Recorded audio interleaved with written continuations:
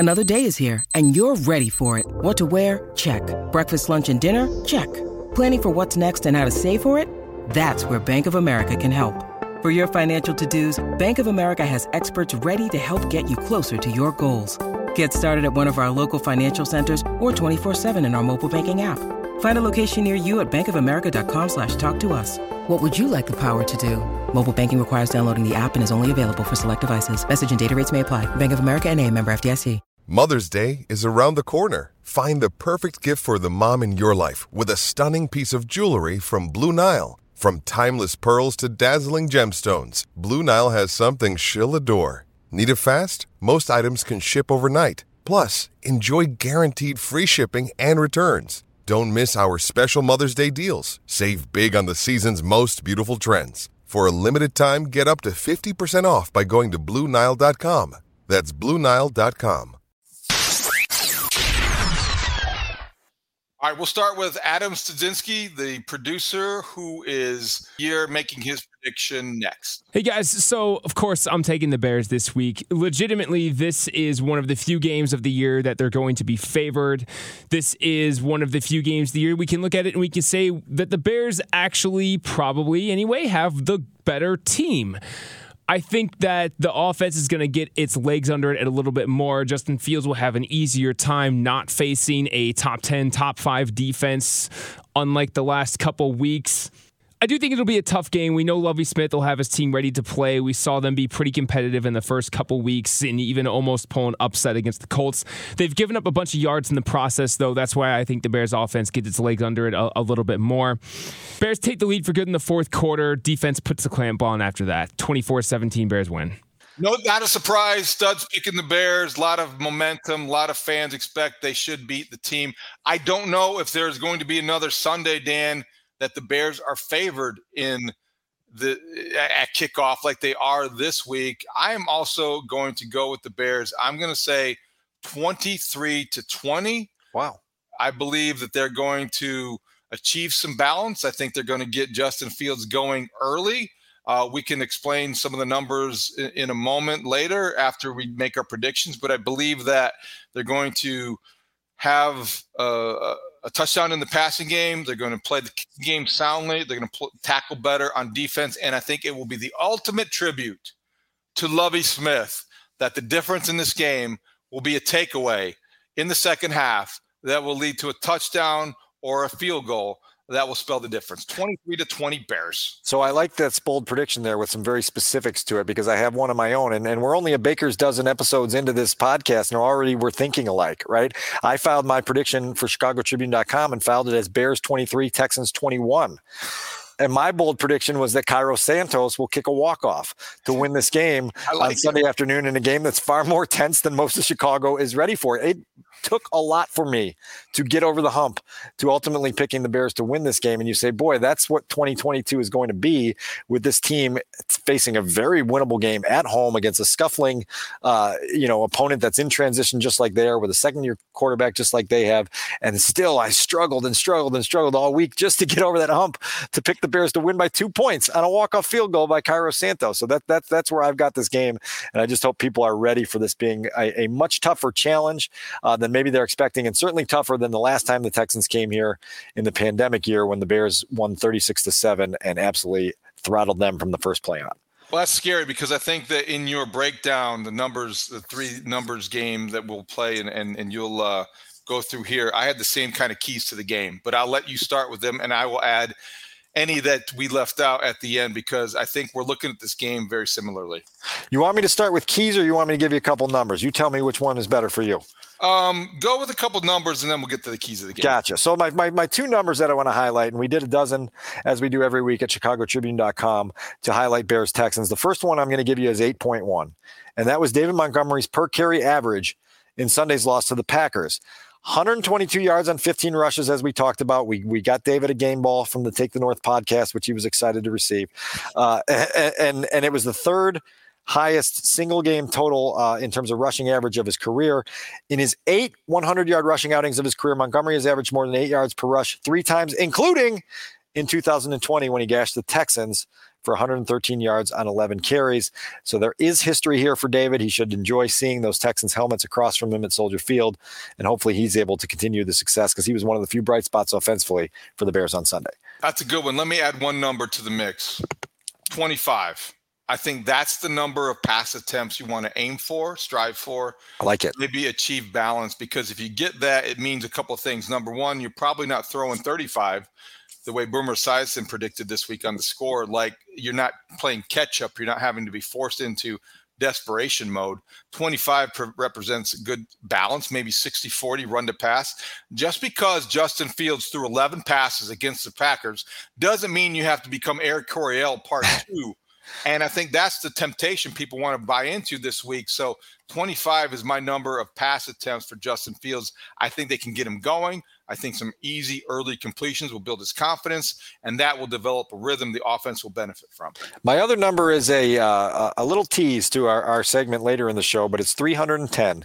And 310, David, is the total number of takeaways in the regular season by Lovie Smith's Bears defenses in his 9 seasons in Chicago. I had to re-add those numbers 3 and 4 times to make sure I was seeing that correctly. That was an average of 2.2 takeaways per game for 9 seasons under Lovie Smith. Twice the Bears led the NFL in the takeaways category, 2006 and 2012, 44 takeaways in each of those seasons.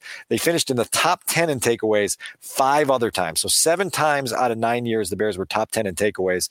Kudos to Lovie, who will return to Soldier Field on Sunday. I like that because I have some things and some thoughts to say about Lovie later in the pod. Okay, but let's get to our keys to the game, Dan. You can start because I think we have very similar views of this key. Yeah. Number 1 for me is open the tackle box, and we heard a lot from Matt Eberflus, from Alan Williams about the fundamentals of tackling inside the walls of Hallis Hall this week, and that's a basic principle in the game of football, which has been being played around here for 102 years, and the Bears will have to do much better than they did against the Packers when they gave up all those rushing yards, all those total yards, and they've taken on a rookie running back, David, and Damon Pierce, who's going to challenge them to tackle. He's not going to go down easy. This is a good rookie, and I think that Lovie's going to come off the bus running, and that is going to be the priority, especially after this defense has given up 380 rushing yards in the first 2 weeks.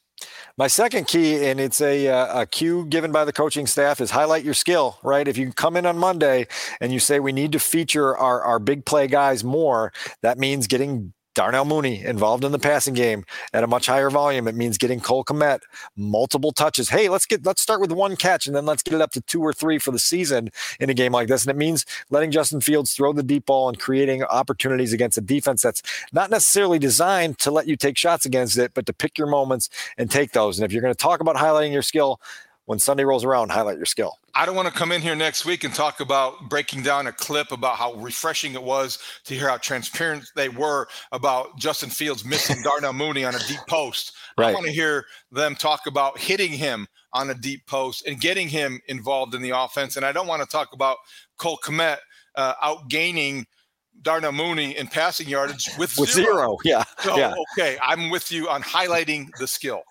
All right, my third key for Sunday's game is win the takeaway battle. We just talked about the numbers that Lovie had in his tenure here. We've talked about the hits principle. The T stands for takeaways. And so let's see which team wins the takeaway battle on Sunday afternoon. I think it's a winner takes all in that proposition. Whoever has more takeaways wins this game. That's a great one because it would be the ultimate tribute to Lovie Smith. The Matt Eberflus way of winning is similar to the Lovie Smith way of winning. They both believe in the same defensive principles. Lovie didn't call it the hits principle, but it was very similar. And he did in so many words say, get your running shoes on his first day on the job. So that would be a great way to send him home as a loser by losing to a team that got more takeaways than he did, because he is the one that won so often here by the same sort of method. I would add one more key to the game, and I don't know if it will be as relevant as maybe I'm not sure, but Brandon Cooks is the only way I think that the Texans passing game can hurt the Bears. I have a lot of respect for him, and he's a guy that could be a game changer. Jalen Johnson has now, I think, gone 61 plays and not been challenged. And I was asked this morning on the air if this was a good or bad thing would be for his development, because you want the interceptions, you want the chances. But I think it's a good thing. When you aren't allowing your receiver to get open, you're not being challenged at all, and people can see that on tape. So I think one of the keys is Brandon Cooks going to be a guy that finds Jalen Johnson in his ear hole all game long on both sides of the field? What will the Bears do there? Alan Williams spoke at Howells Hall, Dan. Did he give any indication of what they plan to do? Yeah, his indicator is that right now they prefer to play their cornerbacks on sides, right? And with the things they do, they're not really going to shadow a lot of receivers throughout the league. I don't think Cooks meets the criteria to get that matchup for Jalen Johnson. And so maybe the Texans move Brandon Cooks away from Jalen Johnson to try to get him involved against Kyler Gordon, against Kindle Vildor, and try to open him up that way. Brandon Cooks has been a consistently productive receiver for a lot of different teams throughout his time in the league, and you better be aware that he's got a chance to break open a game a lot. Do you have any other keys that you think are worth mentioning? Do you have any other things that you think might come up that we haven't mentioned yet? Yeah, look, I mean, it's just more this concept of the Chicago Bears offense being sharp with their details and not beating themselves. And I think the more we studied the Packers' loss, the more we saw opportunities where the Bears killed themselves. I'm going to give you one that we haven't talked about, which is worth highlighting before we move on. But the Bears got that takeaway in the second half, and they were trying to come back and make it a game. And they finally found themselves in 3rd and short. It was 3rd and 2, and they were in field goal range, and they had a chance to go turn this into a football game. It gets a touchdown there, makes it 24-14. There's plenty of time left to mount a rally. And on 3rd and 2, there was a mistimed snap because the Bears were, in Luke Getsy's words, in a check for me play. Justin was trying to switch out of what the original play was called into the second play that they had on the menu. And whatever happened, there was a miscommunication. Sam Mustipher snapped the ball prematurely. It was discombobulated. Justin tried to make something out of nothing, got knocked down for a loss of 3. They settled for a field goal. Those moments cannot happen for this football team. They do not have enough firepower to overcome errors like that are just mental mistakes and operational problems, right? That can't showcase themselves. So when we look at this offense on Sunday, we better see one that is way more crisp with their attention to detail and way more locked in on what needs to happen, particularly in those moments. I mean, 3rd and 2 in a comeback rally late in the game on the road, you better be sharp. And when you're not, you pay the price. That's a great one. I'll add one more. We haven't mentioned Davis Mills, and I think he's a little bit underrated. Not had the greatest start to this season, but last year better than expected, thrust into a role that I don't think he expected to play coming out of Stanford as a rookie. So Davis Mills is a guy you do not want to underestimate. You do want to pressure, and you do want to make him make bad throws that are out of time, out of rhythm, because once he develops a rhythm, he's one of those game managers that can take over if he gets hot. Don't let him get hot. And I don't think there's been a lot of conversation around town this week about the ability that he could get hot and take over the game in the way that we have seen quarterbacks who you don't expect much out of take over games at Soldier Field. You may be aware of this, you may not be, but friend of the podcast and loyal Take the North listener, Zach Zaidman, is the president of the Davis Mills fan club, right? Yeah. So Zach will certainly be watching Sunday's game, probably from a press box wherever the Cubs are playing, and be really eager to see how Davis Mills performs. Zach likes him so much, it makes me think Davis Mills has red hair. I had to check that one. I know Zach is a big fan, and we know that he knows football. The pre and post game host of Cubs games on The Score also does the 5th inning and terrific play-by-play guy himself. We love you, Zach. We love you, Zach.